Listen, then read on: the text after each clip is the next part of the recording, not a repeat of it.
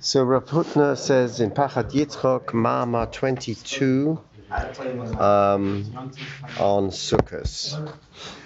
Yom Gimel Tov Shin Tet Vav. So that was 1955. Wow. 1955. Maaseh Ova Similar Bonim. That's a rabbinic idea that whatever happened to the forefathers, the patriarchs, is going to happen to Bnei Israel. V'gilu lon chachmei ha'emes,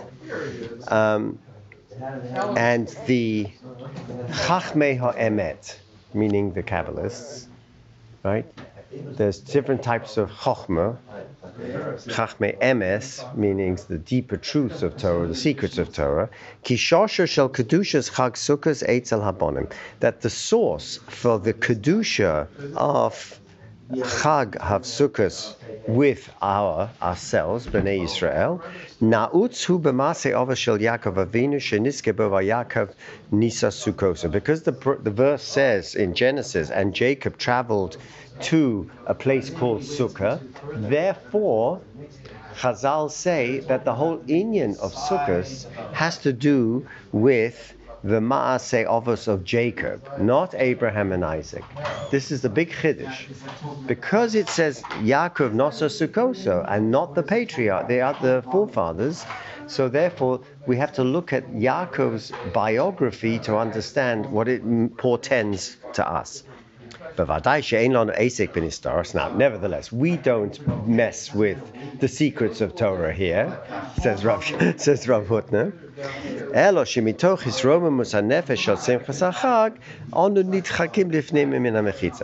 But because the soul of Sukkot is such an elevated, sacred, high source, so we can just peek into the Nistoros of Torah just for a minute. And we are permitted to look at certain sacred ideas that, although may come from the secrets of Torah, the Kabbalah, we permit ourselves to do it. Base. We have to preface our remarks with two basic thematic concepts. One, Malachei Elokim Olim V'Yodim Bo. The first one is has to do with Jacob's a dream of the ladder. Pirusha bo chachomim ikunin shel Yaakov chokuk l'mala. And the rabbis comment as to what is the connection between his dream of a ladder down here going up to heaven, and they comment, it's brought in the Tanchuma and elsewhere, that the icon of Jacob, the image of Jacob, is carved into the throne of glory, the Kisei HaKavod.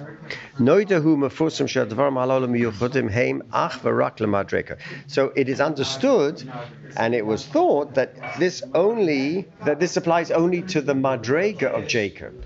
That's what one would have thought. Why? He's the only one who had that dream, and he's the only one who's carved in the icon of the throne of glory. Now, Rav Hutner says, "Mahalach hadvorim apnimi kachu." But that is not the inner. There's emes and there's emes lamito. The deeper truth is, I already told you in Maimah 21, ki hatzrafuson shel madrekas Avram madrekas yitzchak lebinyan ha'avetz of Yisrael, hi alidei kach shegam ha'avetz shel Avram gam yirah yisrael teluyos hein al hachut shel dimui hatzura leyotzra. Meaning that I already told you in the previous mimer that the opposite archetypal forms of Abraham representing unconditional love and Isaac representing the contraction and fear and awe. So that one is expansive, love, unconditional. The other is restrictive, tight and very, very based on stern justice. Omek hakavana bazehu, the depth of that meaning is ki kaviut midoso shel Avram hoysa b'yava, elo she'al yoto shel midazu hi oved legalus es dimiatzur leyotzra. It's an archetype. That means that the archetype of the love of Abraham is through that meter, through that archetype, comes to reveal the higher nature of whoever is invested with him. So he's manifesting that love which comes from a higher love. And the same goes for the Gevura of Yitzchak. His, what we would say in modern psychology, his basic personality type was Yira.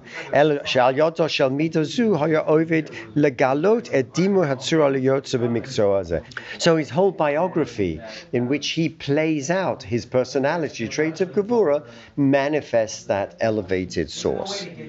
Shiny Yaakov. So comes along Rav Hutner and says, whilst Abraham is linked to the Midah, the attribute of Ahava, and Yitzchak is linked to the attribute of Yira, Yaakov is described as having a more direct connection to Hashem, without being linked to the same degree to any attribute. Shani Yaakov, shelo hayolo midas kavua klal. He wasn't based on this kind of personality trait. Elo sheduma hatzula yosa hi midoso. That he was representing in this balance between Ahava and Yira something that was actually divine and not a product of the divine. It went straight to the Kisei HaKavod. It went straight to emulating the divine. But Madregoso shel Yaakov gam ha'ahava v'gam ha'yira eino ela oifanu shenduma atzor liyotze. In the Madrega of Jacob is this delicate balance, or this, should we say, paradoxical ability to hold two opposites, to love and to be openly accepting and at the same time restricting, Ava and Gevura, and that is a direct representation of the divine. The Madregos and Shalavim Yitzchak Ava Vayira Heina Ovos. The Dima Atzur Yotze he had told. So what he's saying is, in psychological terms, that in Abraham and Isaac, their manifestations are personality traits that represent the exalted personality traits. But Madregos Shel Yaakov, but the unique ability of Jacob. There's no consequence. It is a direct manifestation of the divine. And on the contrary, any manifestation of Ahava Yira is basically a product of that, not the cause of that. So you have archetype, personality, and manifestation of personality. Abraham and Isaac, it's the manifestation of personality which represents the archetype. In Jacob is living the archetype, so he is actually the exemplar of the archetype. Ubnei Cain, Mida Keneget Mida Shel Avoso Shel Yaakov Avinu Sheikun Sheluchok Lamana. And therefore, it should be appropriate that his icon, metaphorically speaking, in that dream, only applies to him because his icon, his image, his archetype is right up there. It's not a manifestation, it is the original thing. The second basis to understand what we're going to, my thesis, Rav Hutner says in Gimel, is that we understand that when we go into the sukkah, we're sitting under the schach, and one of the representations or metaphors of the schach is the Anani HaKavod, which are the clouds of glory that protected Bnei Yisrael as they went through the desert after Metzias Mitzrayim, after going out of Egypt. Sorry, what's the connection between base and Gimel? None. He's giving you two bases, and he's going to work it later. Oh, okay, fine. So he's going to Kabbalah Israel being something come together. Okay. So the pashtus, the plain interpretation is that we had three miracles happening for us, right? The well and the fire and the Anani HaKavod. The third one is the clouds of glory that accompany us in the desert. Aval b'divrei hagro ala posuk. But based on the Vilna Gaon's thesis, Mavua ki hakavana hi le'osam anani kavod shechazru lachir naku b'shas maseh egal. He says, the Gra says something absolutely stunning. The Gra's thesis is that actually the special clouds that the Sukkah models are the clouds that left after the sin of the golden calf and then retained. So it's not something that was lechatchila. I'm going to protect you for the first time as you're going into Mitzrayim. going out of There were Mitzrayim. clouds before and clouds after, and there were different clouds after? Yes. There were clouds before, then came the sin of Egel, and the clouds were withdrawn, and then the clouds came back. Sorry, they came back, or they were different clouds, inherently different. We don't know yet. Clouds are clouds. Okay. But or inyan hu al pi hamavur b'Bava Kama, as it says in the Gemara Bava Kama, that the second set of tablets were given after the sin, which had the word tov written in them. But in the second, it says ki tov,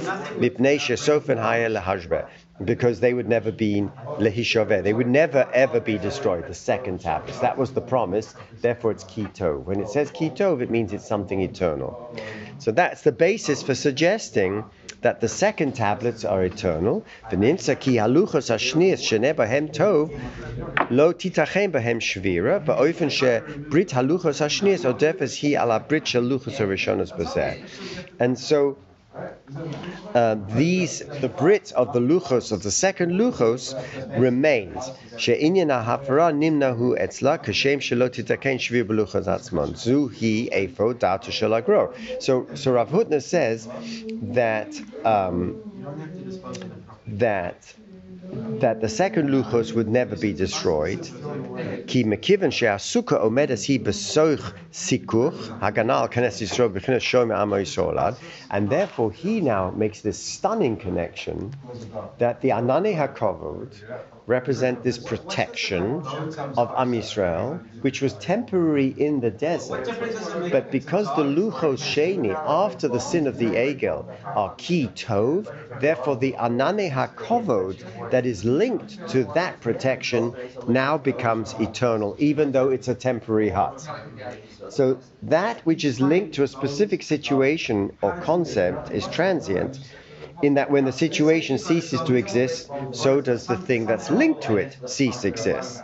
And the idea of the sukkah is to leave the permanent structure of the house and create a living that is able to survive even when it is not linked to a person's natural environment. Ha-Haganah shel Knesset Yisrael, and so this protection for the people of Israel, in which it says Shomer Amo Yisrael La'ad, as we say before after Kriya Shema every night, Bal Kocha Shehi Zeicha Le'osa Mananei HaKavod, this protectionism is reminiscent of the clouds of glory Shechazru B'Shas Habris Shel Luchos Shnios. Stunning. It's a stunning idea. You might have thought that he was upset with us, and therefore the return of the Ananei HaKavod after the Maseh Egel, I'm going to do it begrudgingly. No, he says the Luchos Shnios had the word ki tov. It's eternal. It cannot be broken anymore. So too, the Ananei HaKavod that return are something that is eternal. That protection is eternal. Ki kol zman sheshvius haluchos eineno begeda nimna ein sikur lishmius ad shel knesset ad kan hatzach. So that's the basis of his second idea. Umi gufan shel hatza'at hanon. Based on these two ideas, these kernels that I have given to you, hinenu ne'atakim el shiluvam. So we're now going to put them together. Habriach hatichon. Now, the Briach HaTichon is that central beam in the Beis HaMikdash that holds the whole roof. But it's also the Ansept of Yaakov. Because Tzei Miktzei El Katzei. The Briach HaTichon went from one end to the other. What's one end to the other? Abraham is one end. Isaac is the other end. How do you put those two together? They're irreconcilable. You need a Yaakov who understands paradox, who understands the ability to hold two opposites. Habriach HaTichon HaShulav et shtei hatzaot hakodemet. Now he says the Briach HaTichon that holds my two ideas, Jacob as the icon in the concept thing, and the sukkah. Hu hachoik hakavua be'inyan shmiras hanetzach. This is the concept of that which gives us an eternal shmira. What does it mean to have this protection? Hachok hazeh. Remember, he's writing this after the Holocaust. I don't get why he written 55. I don't understand why not. Hachok hazeh oimer ki kol inyan hamitnaheg b'mita mesuyema yefshar lo lamod b'chol hamatzavim. The problem is that that if you apply something that that is linked to a specific situation, it's transient, and when the situation ceases to exist, so does the thing linked to it.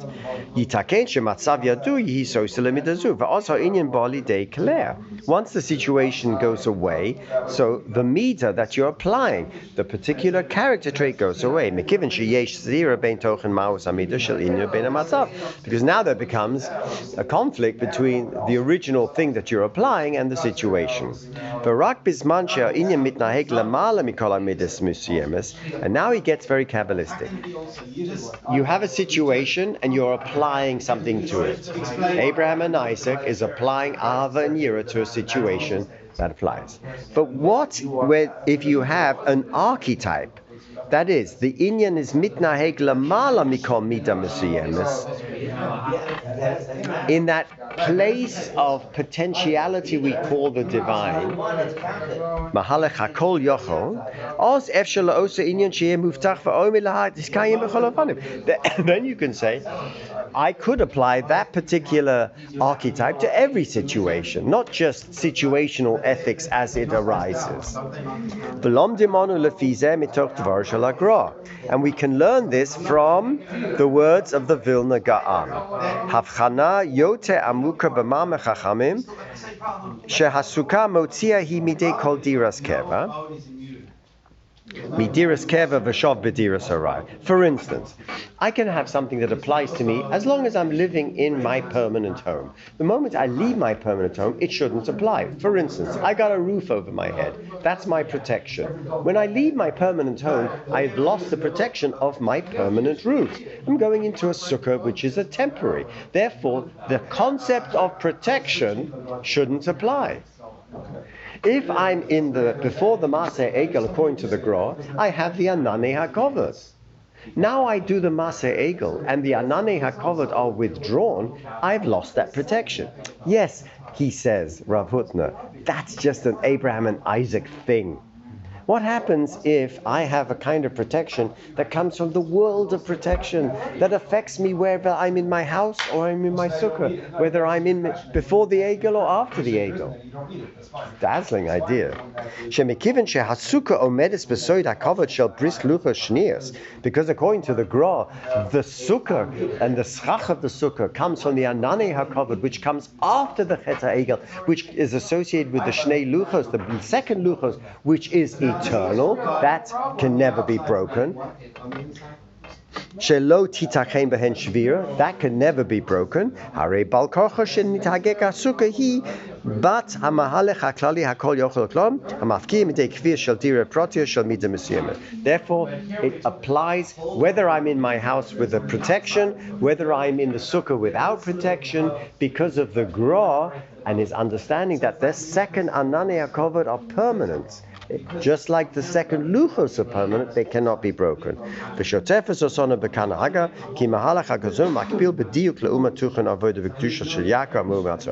that goes with the archetype of Jacob and the dream and the Ananei HaKavod, because Jacob is chakuk on the Kisei HaKavod, which is a place beyond and in a place of paradox, whether I'm in my house or without my house, down here in this world without the protection. So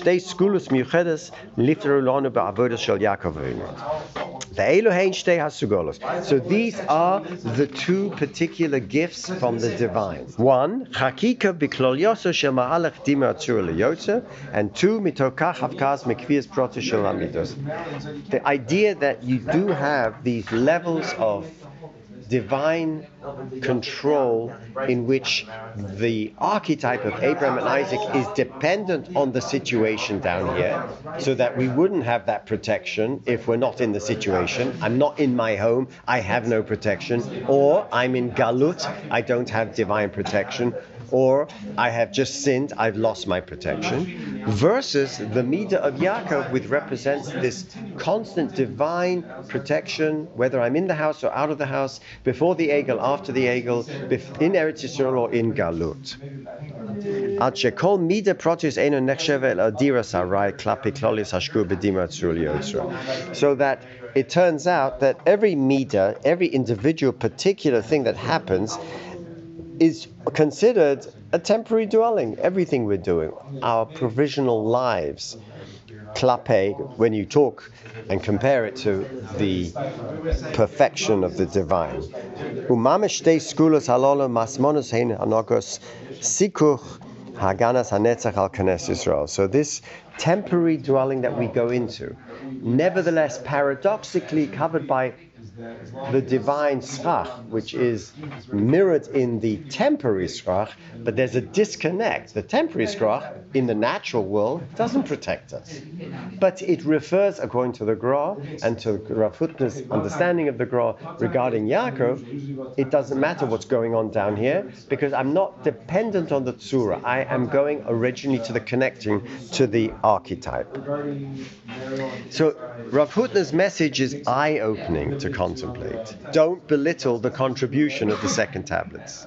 While less miraculous than the first, the fact that they had the ability to survive makes them the proper setting for tov, or permanence. And the sukkah represents the idea that even a temporary dwelling necessary while we are wandering in the desert, not ready to enter Yisrael, or we today in Galut, has a message that has echoed throughout our history.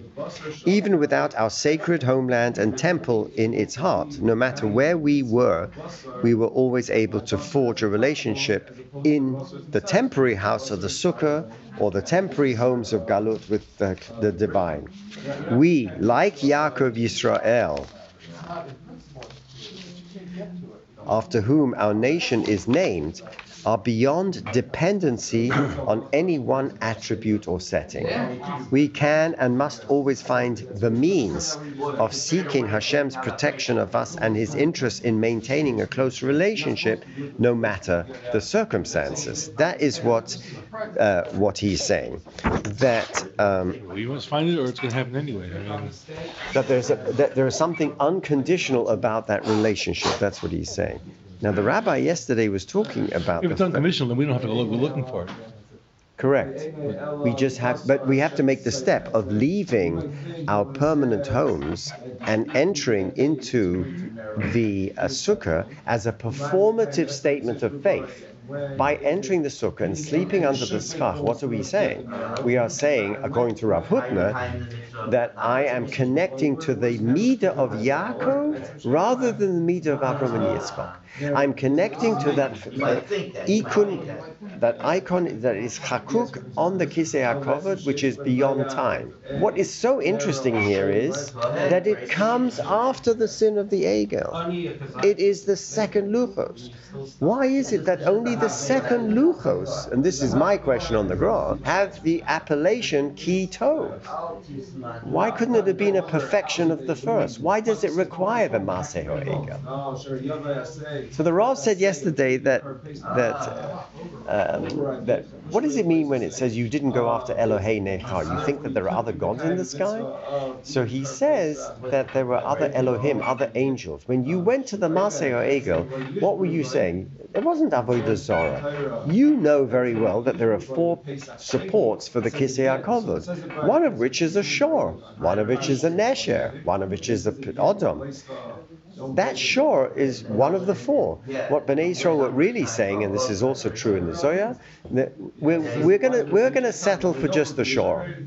We don't need the whole thing. Just leave us. Moshe didn't come down. Okay, we'll settle for one of the amudim of the Kisei HaKavod. You want to settle for something less than the Kisei HaKavod, then you're subjecting yourself to the problems of time.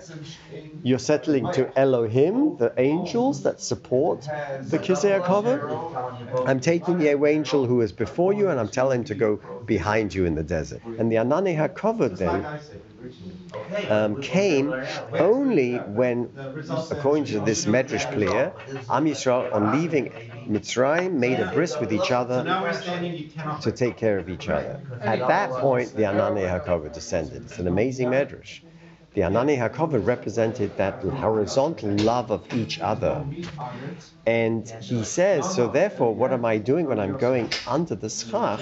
I am saying that I am entering into that space of love for every other fellow. And that's why the Chidor says it's important to give tzedakah on Erev Sukkot, because it is the mitzvah that triggered the Ananei HaKavod. But for me, what makes this so compelling is the fact that this happened after the sin of the Egel. Meaning God had to understand and had to have a learning experience, Kaviyachol, a work in progress, that Solach v'kidvarecho, I will forgive you. Not only that, I'm going to give you the Yud Gimel Midas of Rachamim, so that if you ever fablonja again and make mistakes, this is what you do, Moshe. You tell the Shliach Tzipor to put a talus over his head and say the Yud Gimel Midas of Rachamim. So in some way, you've had a fight with the wife or with the kid or with your friend, and now you make up.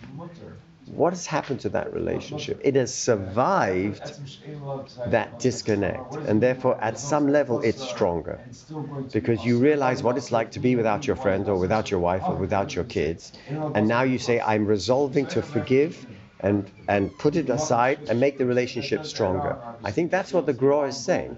He's saying that the second luchos that came dafka after the breaking of the tablets because of the first luchos, that rage, after that disconnect, the reconnection is tov. And tov doesn't mean good. It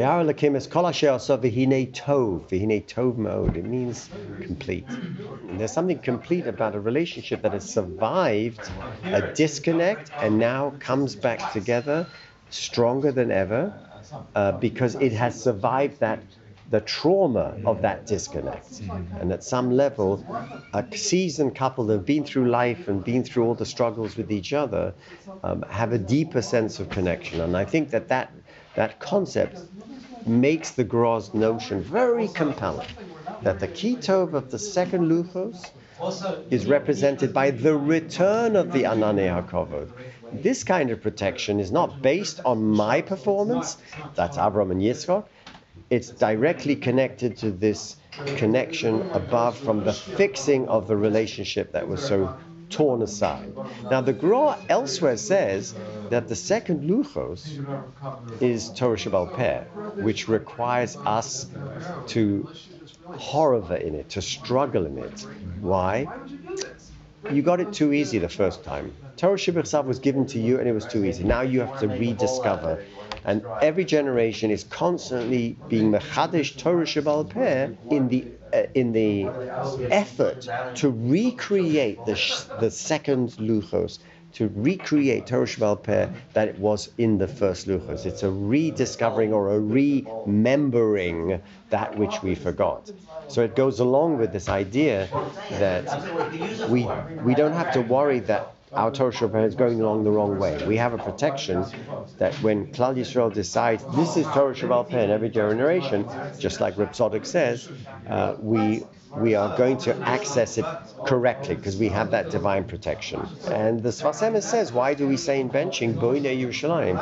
We should have said, Bono Yerushalayim. We're thanking God for creating Jerusalem. So the Sfas Emes says, no, you got it wrong. Boinei Yerushalayim is creating every brick towards the third base Hamikdash.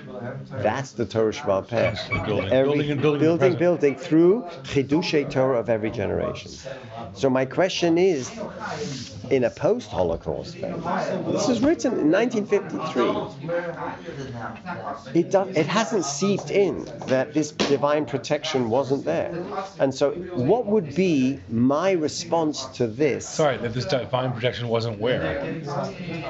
In Auschwitz. No, you can't go like that. I'm sorry, I'm not letting you... No, you're not. You can't. And I said this to the Rav yesterday.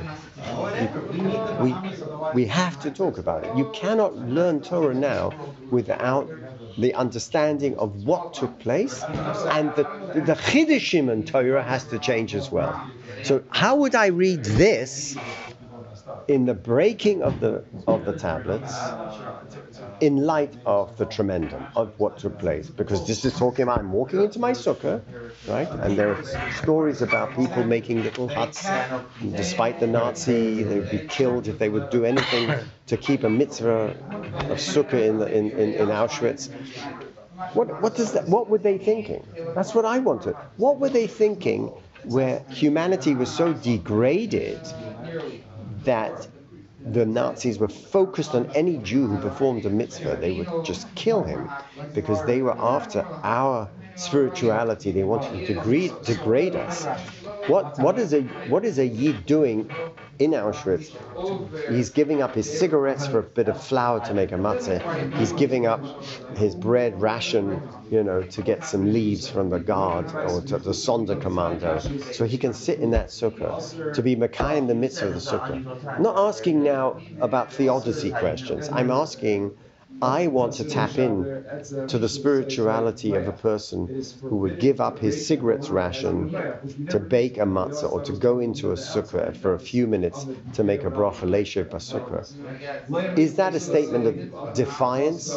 Is that a statement of belief? Is it a statement of I'm not going to give up on the religion of my fathers? Right? Very often I'll feel, I'm just doing this by rote every morning, putting these black straps on. But then sometimes I think, I can't give up on this. Why? Not because I find it to be irrational or loss of meaning or it becomes so by rote after decades, but because my father nearly lost his life when he stood on a boat, the Dunera ship, on his way to Australia on a prisoner of war ship in 1941, dodging U-boats and torpedoes, and the anti-Semitic Captain Smith throws over all the tefillin of the prisoners because he says inside is written codes to the Germans. And my father, who spoke flawless English, coming from Vienna High School, Gymnasia, comes up to the captain as it comes to his turn, and they're chucking all their suitcases overboard, anything with German written in it and letters, and says to him, "Sir, in this box is your Bible too." And he lets him keep it, and the rest of the journey he shares his tefillin with the rest of the prisoners. And so when I tap into that, is it that what's making a guy sell his cigarettes? Because his father kept, and his father's father kept, and no matter what adversity we're in, we are going to keep these rituals because that defines us as a people? Possibly. I don't know. I need to delve into every midrash that we learn in light of the Tremendum to make sense, so that our children can say, well, how did you struggle with these texts? What does it mean to you?